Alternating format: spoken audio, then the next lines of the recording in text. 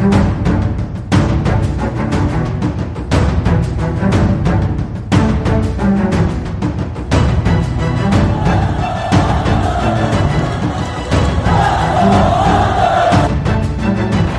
it out for Ekblad. Back to Hoffman. Blocked by Pulock and Price. Another spectacular stop.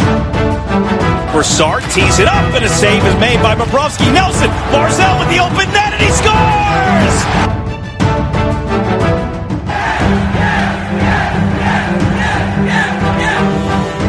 Hi, and welcome to the Locked On Islanders podcast, part of the Locked On Podcast Network, your team every day. I'm your host, Gil Martin. I'm an Islanders columnist and historian, and I wrote the book Ice Wars, which covers the complete history of the Islanders' rivalry with the Rangers from 1972 to the modern era. Hello, everybody, and welcome to the weekend edition of the Locked On Islanders podcast. So glad to be with you. Wow, what an exciting and disappointing game for the New York Islanders. They fall in double overtime, 5-4, a game that realistically the Islanders could have and should have won several times over, and yet now, after losing the last two and losing all three games so far that they've lost in this series in overtime, the Islanders will face a Game 7. We'll break down all of Game 6, what happened, why it happened, what the Islanders did well, and there are a lot of things, and what they need to fix. And, of course, we will preview Game 7 as best we can. But, wow, what a hockey game. And disappointing and frustrating. And you know what? At the end of the day, the Islanders had every opportunity to win this hockey game. All right. If you have a question, a comment, a topic that's on your mind, please feel free to send us an email. The email address, lockedonislanders@gmail.com. Leave your name. Tell us where you're from. We're happy to mention you on the air when we talk about whatever it is that's on your mind. You could also follow the show on Twitter @LockedOnIsles. And you could follow me, Gil Martin, on Twitter @IceWarsNYR, VSNYI. And we'll keep you up to date on all the latest Islanders news and notes. All right. Game 6, Islanders have home ice advantage, or at least are the designated home team. And the first period, just realistically, the Islanders came out, played very well for most of the early part of the game, but could not solve Carter Hart. And, for the first 8 minutes, roughly, of the hockey game, the Flyers did not even register a shot on goal. And the Islanders really had several quality chances to get on the board first and take the lead, and yet they just could not do it. And finally, a breakdown, and the story early on is the Islanders made a few mistakes, and those mistakes ended up in the back of the net.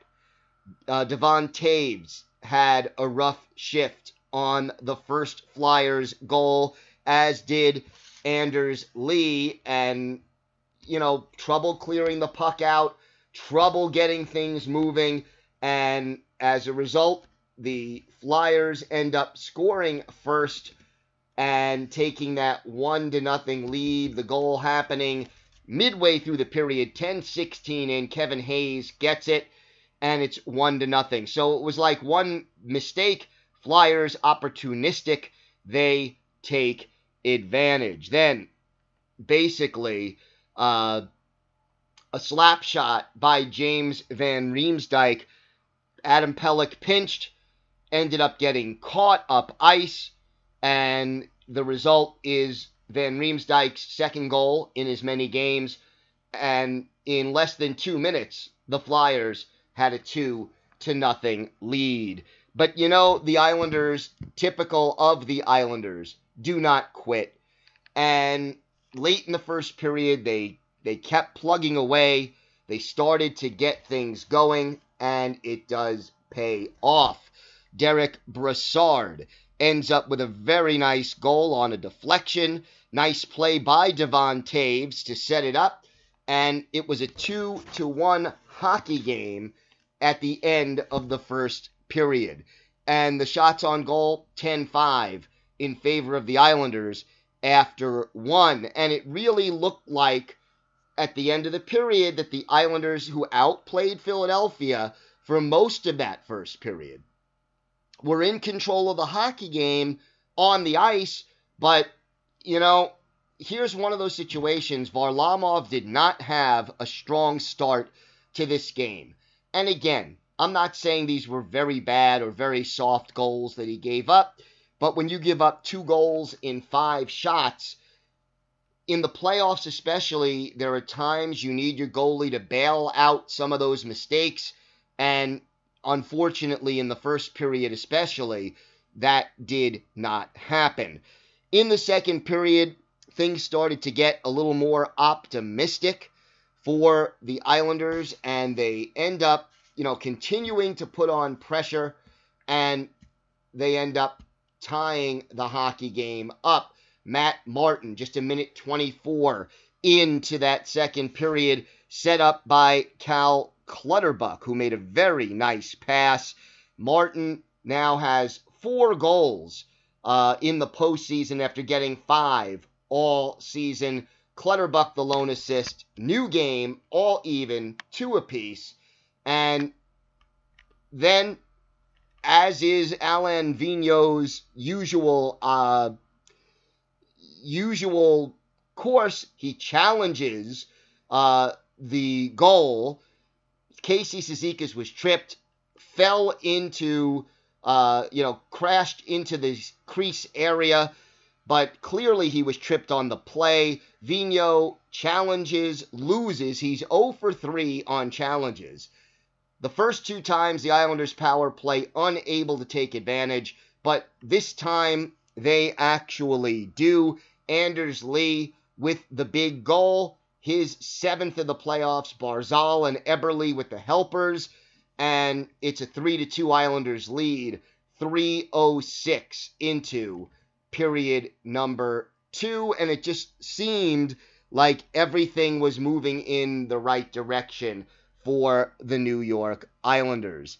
And unfortunately, the Islanders sort of had a letdown. And, they got that lead, and then they sort of took the foot off the gas just a little bit. Flyers end up tying it up on a goal by Michael Raffl, his 4th, at 13:21. And it looked like all of a sudden, that's a rebound goal. Again, can't necessarily fault Varley, but it's a 3-3 hockey game with about 6.5 minutes left in the second period. We will continue to break things down. We'll finish breaking down the second period. We'll do the third period and the overtimes. More to come here on the Locked On Islanders podcast. Folks, if you want to have the best tasting protein bar ever, try a Built Bar. Now there are 6 new amazing flavors, including cookies and cream, caramel, brownie, and apple almond crisp. Then all 18 flavors now are covered in 100% chocolate. They're soft and easy to chew. I mean, in the past, when I've had protein bars, either the flavor isn't good, or the texture isn't good, or both. Not going to happen with a Built Bar. These taste great, and they're great for the health-conscious person. You can lose or maintain weight, and it feels like you're cheating because you're indulging in a delicious treat. They're low-calorie, low sugar, high fiber, high in protein, and they're great for the keto diet. Let's look at the Cherry Barcia flavor. 17 grams of protein in each bar, 130 calories, only 4 grams of sugar, and 4 grams of net carbs. Right now, go to BuiltBar.com and use the promo code LOCKEDON to get $10 off your next order. That's promo code LOCKEDON for $10 off at BuiltBar.com. So the Islanders continue to put pressure on in the late stages of the second period, and they they were really putting a lot of shots on goal, and Carter Hart ended up stopping most of them finally with 30 seconds left in the period. Matthew Barzal rips one off a nice setup by Derek Brassard. Hard, high shot, gets past Hart, and with that, the Islanders headed into the locker room at the second intermission with a 4-3 lead. And look, we've talked so often about the importance of those goals late in periods and what they do for momentum, and it really, often changes the feeling, the momentum, the course of a game, and everything seemed to be pointing the Islanders' way. They outshoot the Flyers 18-8 in that second period, 28-13 the shots on goal through two periods, and yet the Islanders only led by 1 goal. And in the third period, the Islanders got off to a very, very good start, and they were playing smart. Don't make any mistakes, but still keep the pressure on hockey. The final shots on goal in the third period were 14-4 in favor of the Islanders, and it looked like things were going great. But in the third period, tough one, Devon Toews had a chance to keep the puck in at the point. He whiffed on it. The Flyers get a 2-1 break the other way. Giroux finds Lawton. It's his 5th of the playoffs at 9:53, and the game is all tied. Islanders had some chances. There were some questionable penalty calls, quite honestly, in the latter stages of this game or in regulation. But at the end of the day, the Islanders had a chance. Justin Braun took down Matt Martin with, 2 minutes and 42 seconds left in regulation.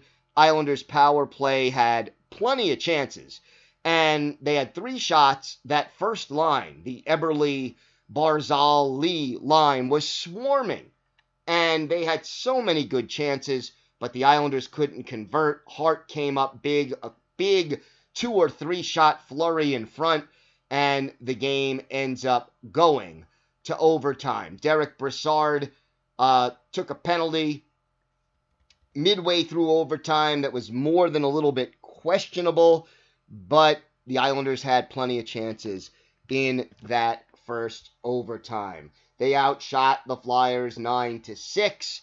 Anders Lee had a really good chance in close, about 6:45 in, but Carter Hart got his pad down and did it. Again, the top line, about midway through the period, about 9 minutes in, the top line, again, setting things up with their speed, creating space, getting chances. Another great opportunity on the shorthanded situation.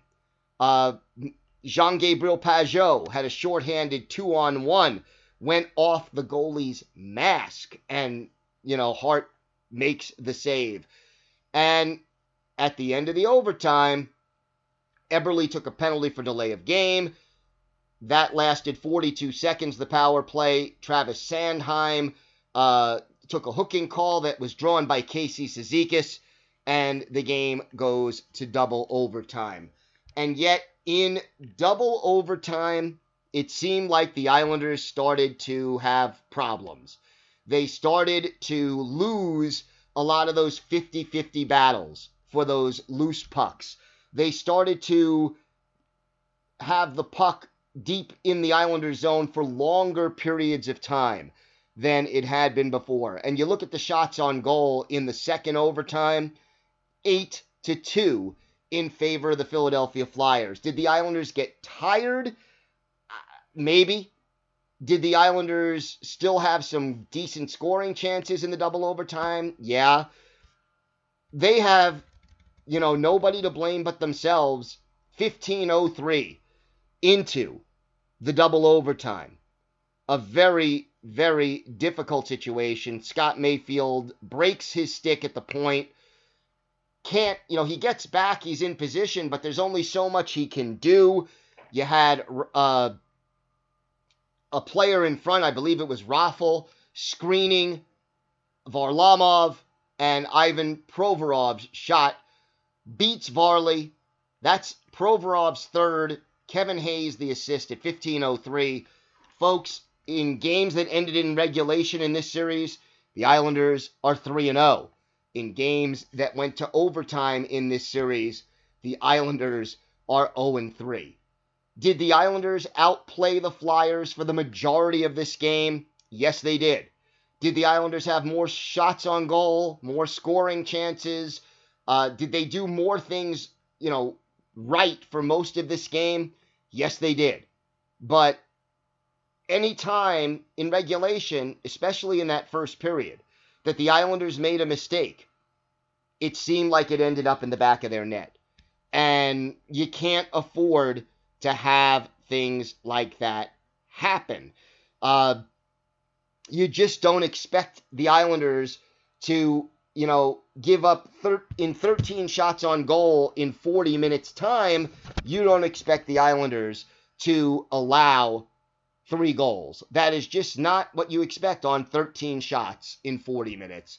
And that, I think, more than anything, was the biggest reason that this team didn't win the game. They made only a handful of critical mistakes, but when they did make those mistakes, Flyers cashed in on them. And when the Islanders were swarming around the net, they weren't able to convert. And look, I'm not singling him out, but boy, Jordan Eberle had so many quality chances in this hockey game and wasn't quite able to finish. And, we talked after Game 5 about the top line, that it wasn't getting enough done. That through 53 minutes, they had a total of 2 shots on goal between the 3 of them. Here are the shots on goal total in this game for the top line.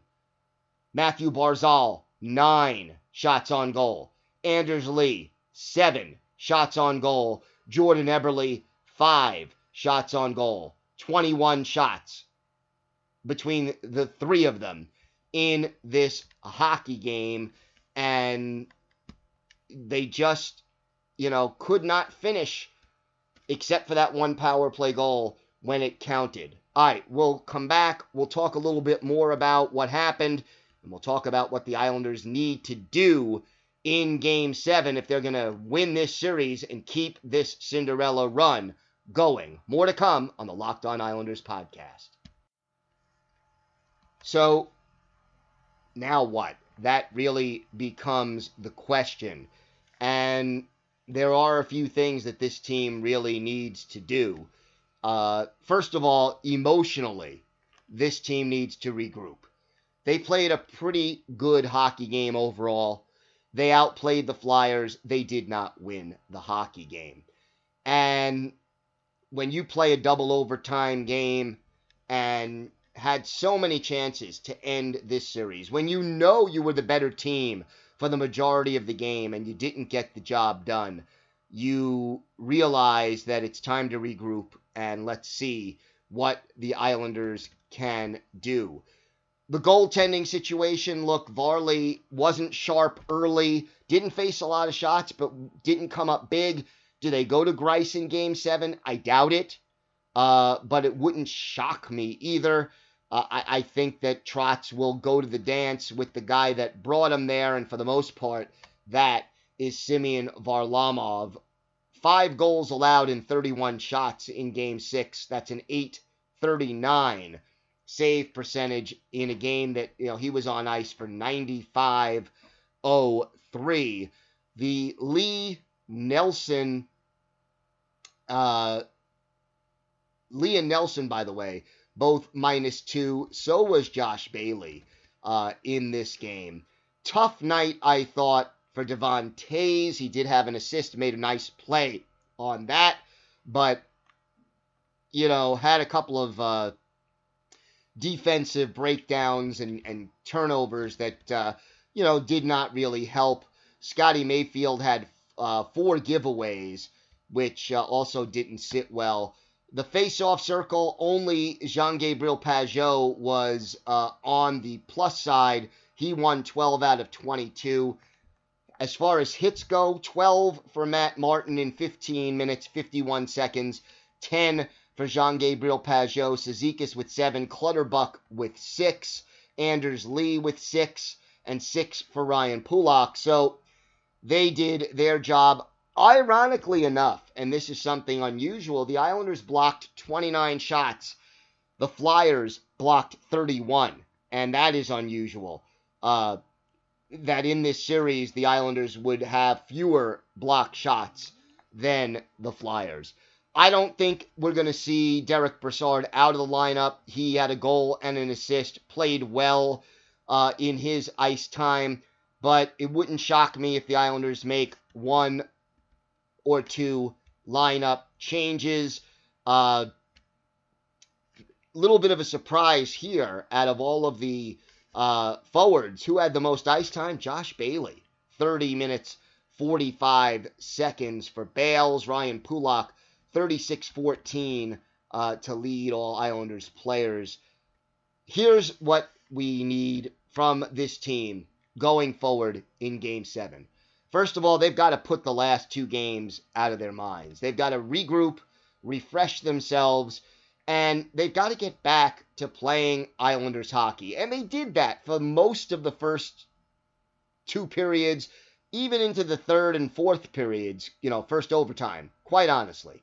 They outplayed them, but the mistakes ended up in the back of the net. Flyers still had more room to maneuver down low, especially in the double overtime. But the Islanders can't allow their mistakes to end up in the back of the net. They've got to get a better performance from their goalie, regardless of whether it is Varlamov or Greiss. I think it will be Varlamov. The Islanders also need Jordan Eberle to get a goal in this series. He still does not have one. He has had so many chances. I'm not trying to single him out. He did a lot of good things in this game. But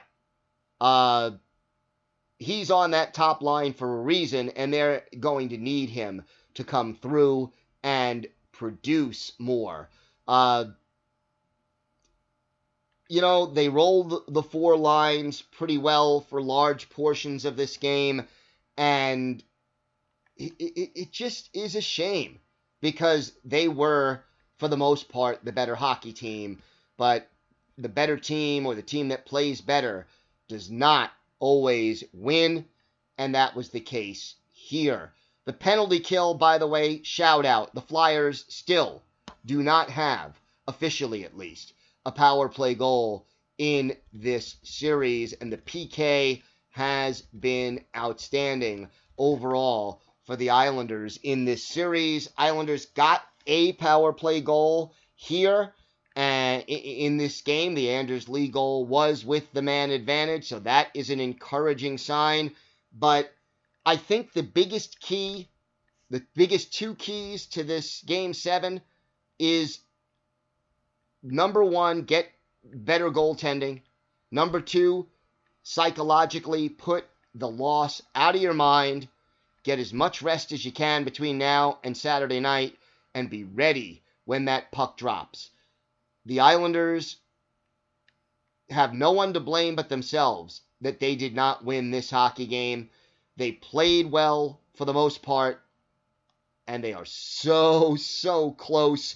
The momentum clearly belongs to the Philadelphia Flyers right now, and that's not a good thing, but the Islanders can snap it back with a good performance in Game 7, and everyone will forget about the struggles of Games 5 and 6 when the Islanders had chances to close out this series.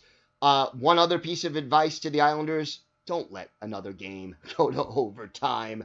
They are 0-3 in overtimes, as we've mentioned, and that is not going to help this team. Can't single out anybody as being the problem in this game. Just need to do the little things better when it comes to finishing some scoring chances, stopping some scoring chances that you give up after turnovers, and so close.